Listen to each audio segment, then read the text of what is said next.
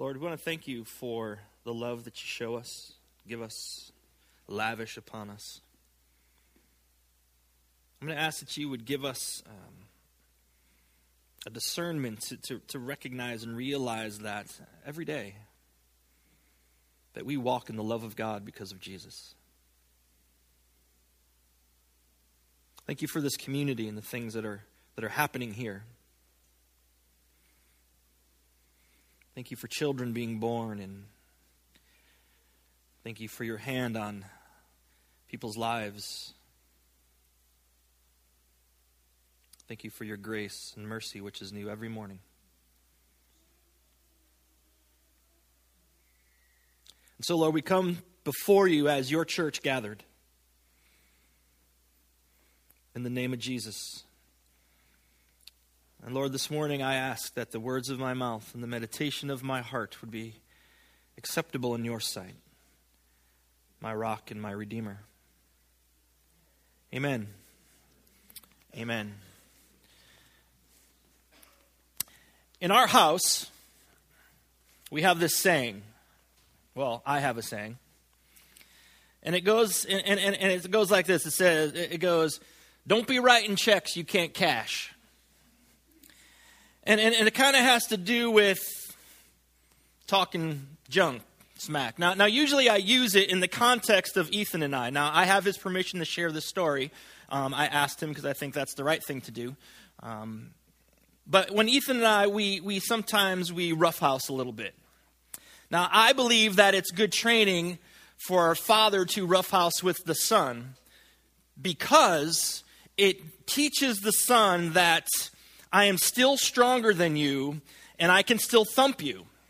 And you do it in the context of laughing and smiling, and then the police don't get involved, and DCF stays out of your business.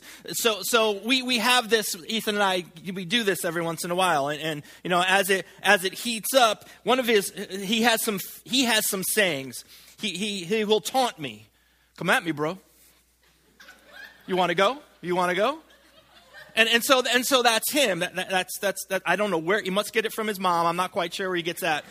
And he's like, you want to go? Come at me, bro. And so when I come at him, then he turns and runs away, sometimes yelling and screaming up the stairs. He's writing checks that he cannot cash with his. It doesn't matter how many come at me bros he throws at me. It doesn't matter how he dances around. Sometimes he comes in really quick, throws a jab, and he runs away. Really, you know that's just kind of the way it kind of fleshes itself out. It doesn't matter how much he talks. There still ain't no wind in that sail. He's still writing checks that he just cannot cash. And that's what Paul actually is writing to the church in Corinthians. It doesn't matter what you're saying.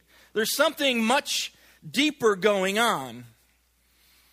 1 Corinthians 4:20, Paul writes to the church, for the kingdom of God is not a matter of talk, but a matter of power. Now we have to understand what's going on here in the church and in the city. Corinth is a Greek city, and that means it has a certain culture. It has a certain established societal way that they carry out life day to day. There are these types of cities were chock full of philosophers and academics, and they would love to gather and talk and discuss and debate about the newest and the most exciting ideas and theologies and philosophies and ways of life. It was also a seaport, and so there's a lot of commerce going in and out, and there's a lot of people going in and out, and they're bringing these new ideas and these new thoughts in. And so they would gather for hours and just discuss and talk and debate. And just give their thoughts about the thoughts about the thoughts about the ideas about the other person's thoughts. And this would carry on over and over and over and over. Now, Paul obviously has traveled here, and he has established a church, but there's tension within the church. And there's not only tension within the church, but there's tension between the church and Paul. And so he is going to write to them, and he's going to address this. He's going to address the what they're kind of going through. He's asking them for there being unity. He's talking about human wisdom and the wisdom of God. He's talking about the Spirit of God. He's talking about power. And this church some of the people in this church began to attack Paul. They started to attack the way he looked. Like I guess you can read in some places, Paul was kind of a frumpy dude. Now, I'm not really sure what first century frumpy defines or works its way out, but Paul he didn't have a real, presence to him. And so because these people, they valued that presence, they kind of criticized Paul. And they also criticized him. They also attacked him with the way he spoke. They said that he spoke kind of almost with an ignorance, with a simplicity. Remember, this culture was really big on wisdom and debating and public speaking. And they said, Paul, you're kind of talking too simple. You almost sound ignorant. Now, this is Paul. He wrote a lot of the New Testament. Paul wrote the letter to the Romans, which is wicked deep.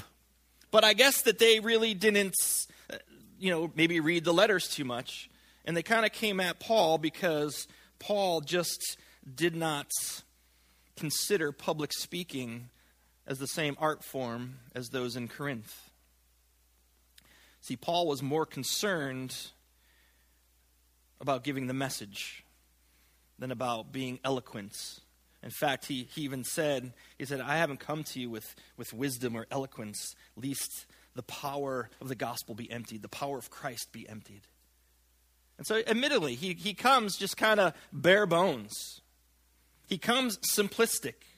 See, his message was always the cross. His message was Christ crucified, always. He never deviated from it.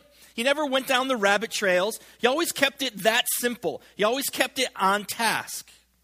He never brought in the new ideas or the new philosophies and tried to weigh them out or try to disprove or prove them. He always kept it focused on Christ and Christ alone.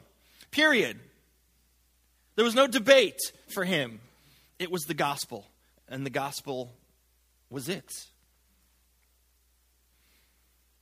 And so they kind of criticized him about it. It's the same thing, dude, over and over again.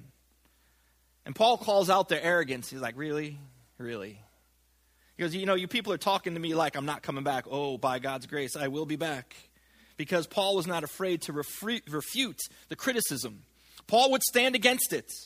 In fact, he would take it even further because he wasn't impressed with the talking. Paul was going to bring it to a different place. He wasn't interested in their arguments. He wasn't interested in their debates. He wasn't interested in the art form of public speaking. What he wanted to know from the church was, how is the power of God manifesting itself in your life?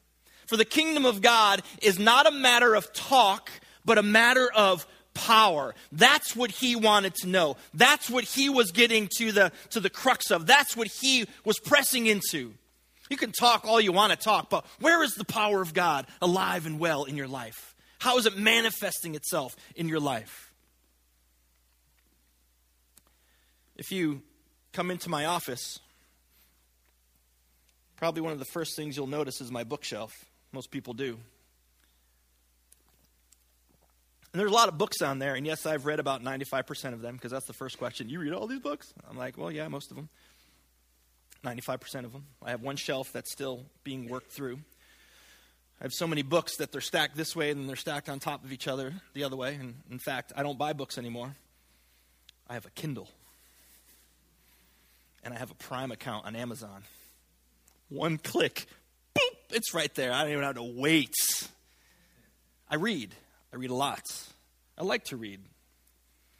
I just don't only read books. I like to read the newspaper, the Wall Street Journal. I like to read, I have a subscription to Relevant Magazine, which I read. I have a subscription to Rolling Stone. If you want to stay hip on what's happening in the culture, you should read Rolling Stone magazine. I read the National Review. I read Christianity Today. I read Leadership Journal. I read Outreach Magazine. I like to read. And it's mostly in the genre of Christianity.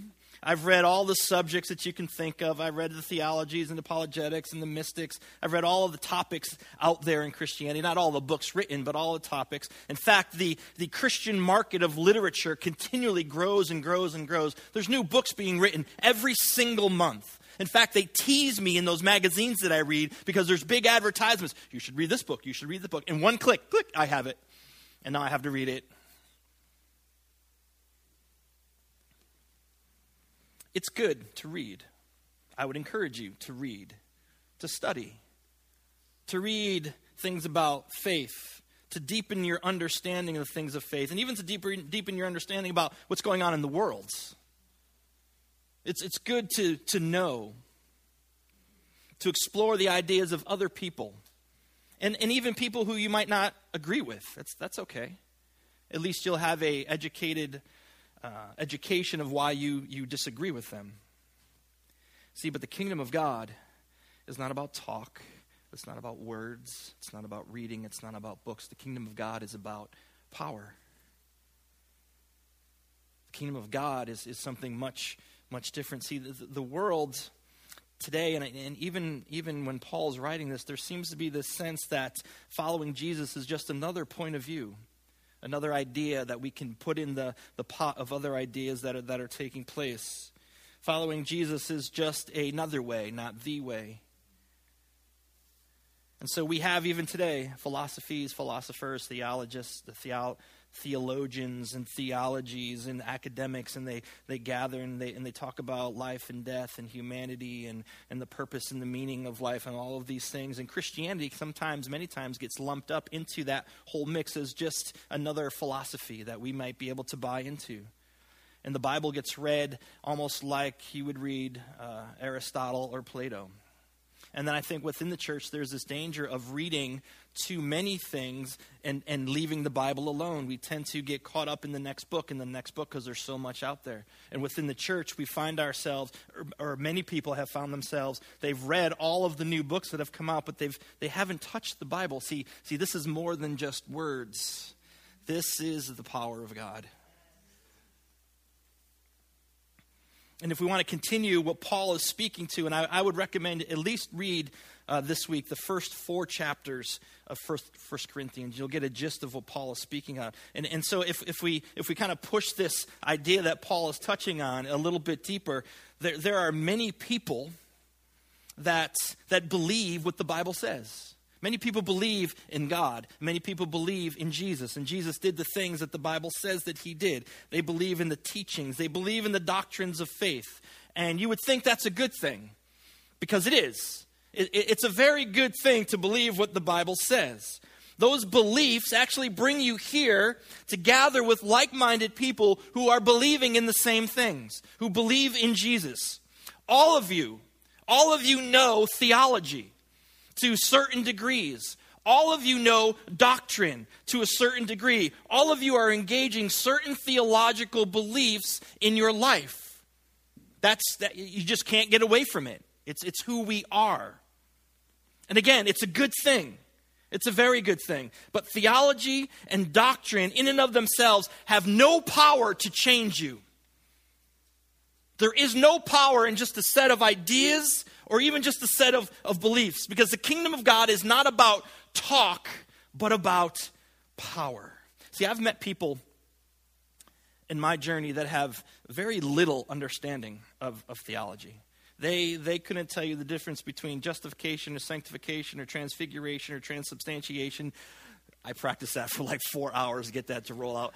And they just almost like it doesn't matter to them, or they're not there yet. But man, you look in their eyes and you know that God is doing something. God has got a hold of them, and there's this spark and there's this life that doesn't come from understanding words and talk, but it's the Spirit and the power of God in them. And you see it and you can sense it, and there's an excitement in them. And on the flip side of that, I've met people who do all the Christian stuff and know all the Christian things and can quote chapter and verse, and they don't miss church very often, and they know all the songs and they know all the hymns, and they serve in ministry, and they go to 2 Bible studies every week, and they speak very fluent Christianese. But there's something missing. There's an absence of life. There's an absence of passion. See, the kingdom of God is not about talk. The kingdom of God is about power. like Holy Spirit power. I think it's what Paul writes to Timothy in 2 Timothy 3. He says, some people have this form of godliness, but deny its power.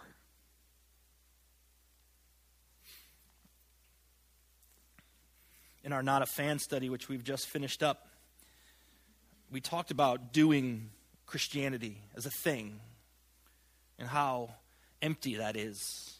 Last week we talked about doing the Christian thing and not ever really knowing Jesus intimately or deeply. Never really experiencing the power of the kingdom, the power of the living God. And so you can talk a good game. You can say all the right things. You can quote chapter and verse.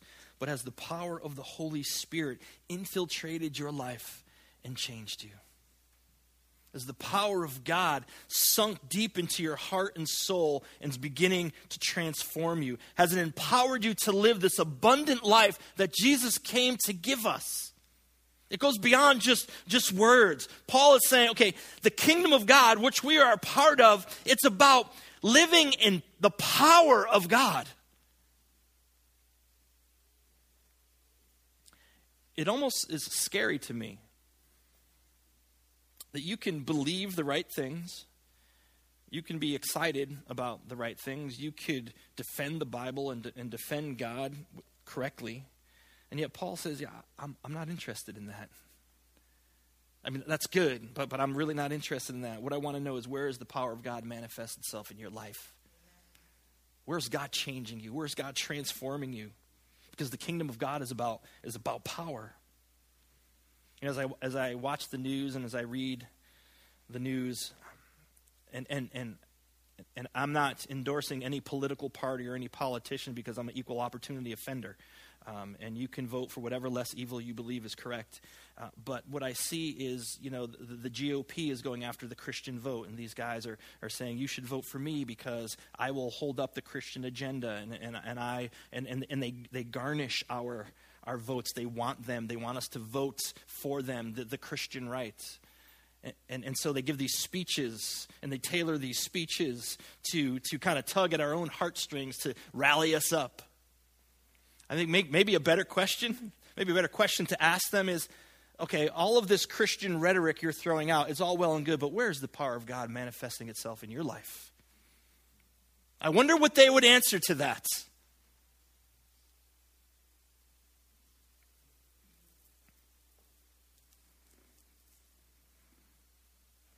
See, the reality is we live in a post-Christian culture and society. That's where we find ourselves. And you can argue with it, you can argue against it. It doesn't change anything. In part, it's because the gospel following Jesus has been watered down to just talking or words. And it's become just this another outdated set of regulations that the church says that people need to follow, but when they look into the church, that the church really doesn't follow all that well. And we have to take responsibility for that. Responsibility that we are part of that church. We are part of the church. And we don't fully live into the power that the kingdom of God has for us.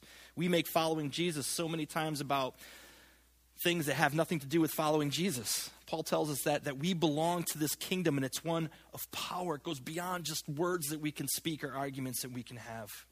We proclaim the greatest power that has ever been known in the world, that ever has been and will ever be. And that is the power of God through Jesus Christ. The person of Jesus dominates history forever and will continue. You know, it's 2015, right?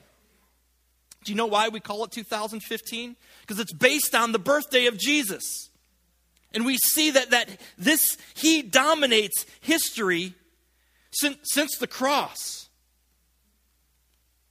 And as you look and as you follow world history, Christianity, especially after the cross, well, it wasn't there till after the cross.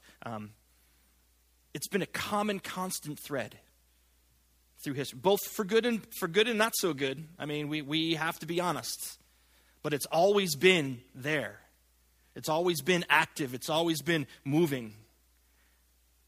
Within 3 centuries, one of the most pagan cultures that was on the earth, the Roman Empire, within 3 centuries, because of the power of the gospel, went from pagan to Christian. See, the power, or the kingdom of God is not just about talk, but it's one of power. Sacred, holy, divine power. See, our journey of faith is not just something that we do. In fact, our faith journey really ultimately asks very little of us. It's kind of what Paul writes in Romans 1. He says, I'm not ashamed of the gospel because it is the power of God that brings salvation to those who believe. It's always about his power. It's always about God and what he's doing. It's not some friendly invitation, hey, give this a try. This might be something that you might like. Just do X, Y, and Z and, see how it works out for you. People within the church and outside the church, we've made it into what we read or how we talk or how we vote, or are we able to have the correct discussion and answer the questions correctly? Well, see, within that mindset, the focus becomes on me and what I'm doing or the things that I can do. And this faith journey is about not what I'm doing, it's about what God is doing to me and around me and for me. It's God taking a hold of me and God transforming me. And since it's all about God's power, that transformation is both internal and it's external. See, when God starts to transform the heart and soul, then it affects the way that we live our life.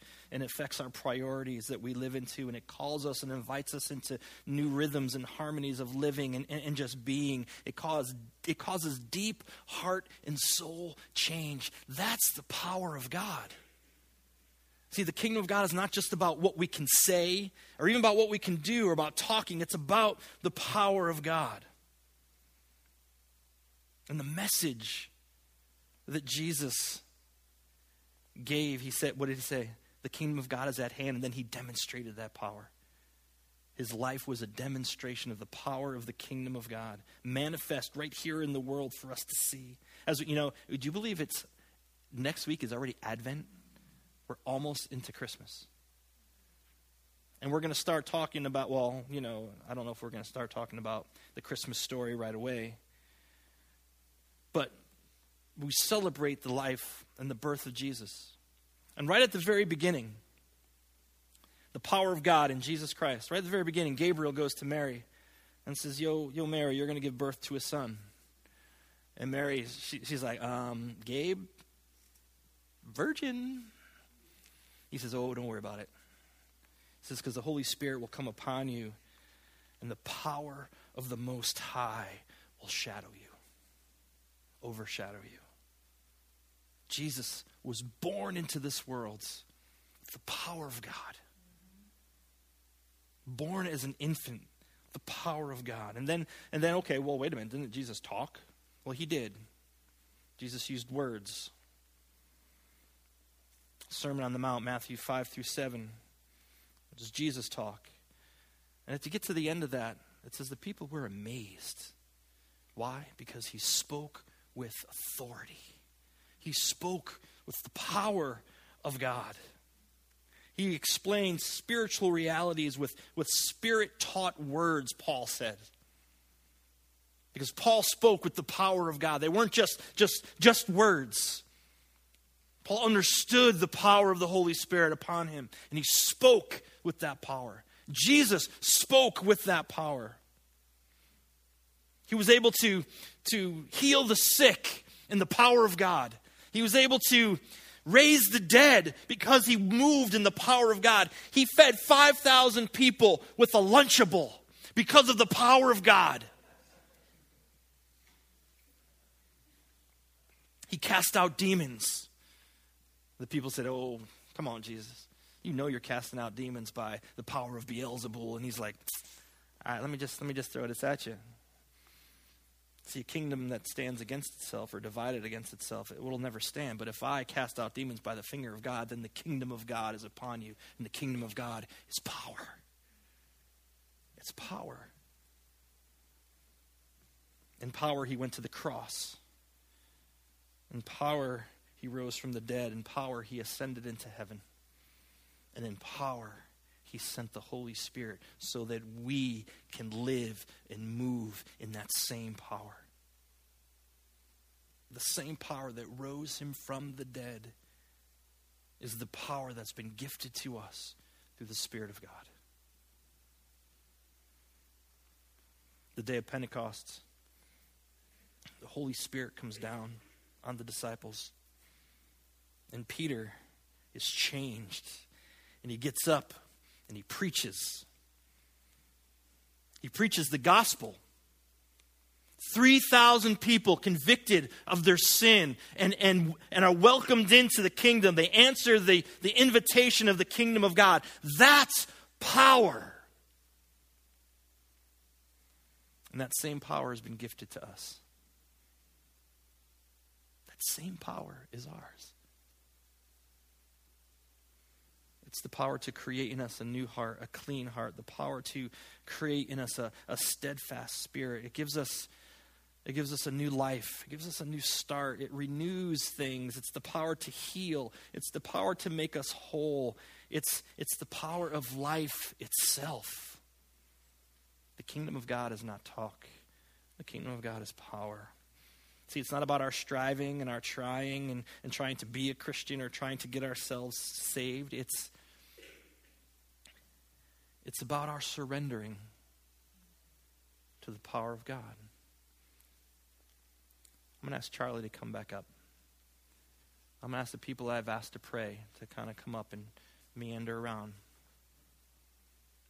now. Because you see, there's this power that all of us lack in our lives. Yeah, kind of spread out. There's this power of this gift that we've been given that we don't take part in.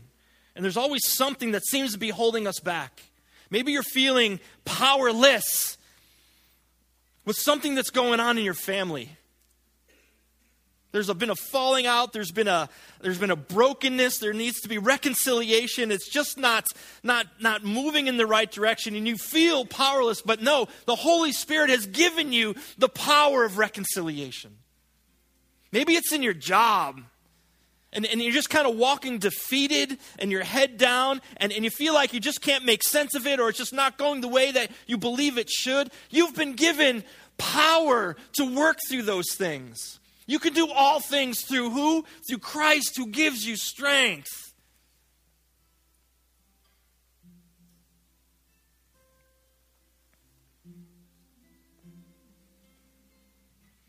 Maybe it's something physical.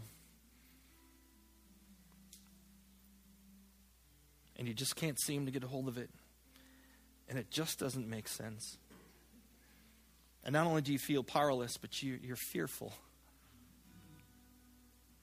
And you're afraid. You see, God didn't give us a spirit of fear, but one of power. And so I know it's awkward, to pray in church, to be prayed over. I get it. And this is something we don't usually do. But I see too many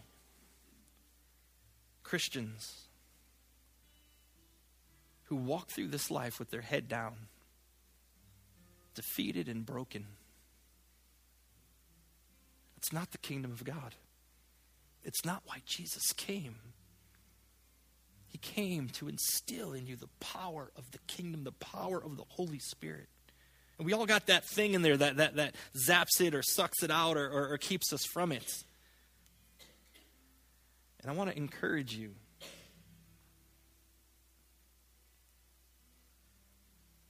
That you just might come forward and be prayed with. Nobody's going to laugh. Because I will guarantee that those who might be nervous or don't come forward, there's something that's keeping them from coming forward, because we all have that brokenness within us. Every single person here. And the kingdom of God wants to overcome that in your life. whatever that brokenness is, whatever that hurt is, whatever that fear is, you do not have to walk defeated. You can walk in power. Holy Spirit power. There's no more fear. No more sadness. No more joylessness. And so we're just going to hang out for a few minutes.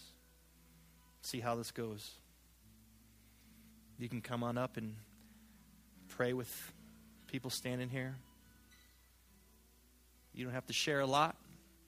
You can just ask them to pray and not share anything.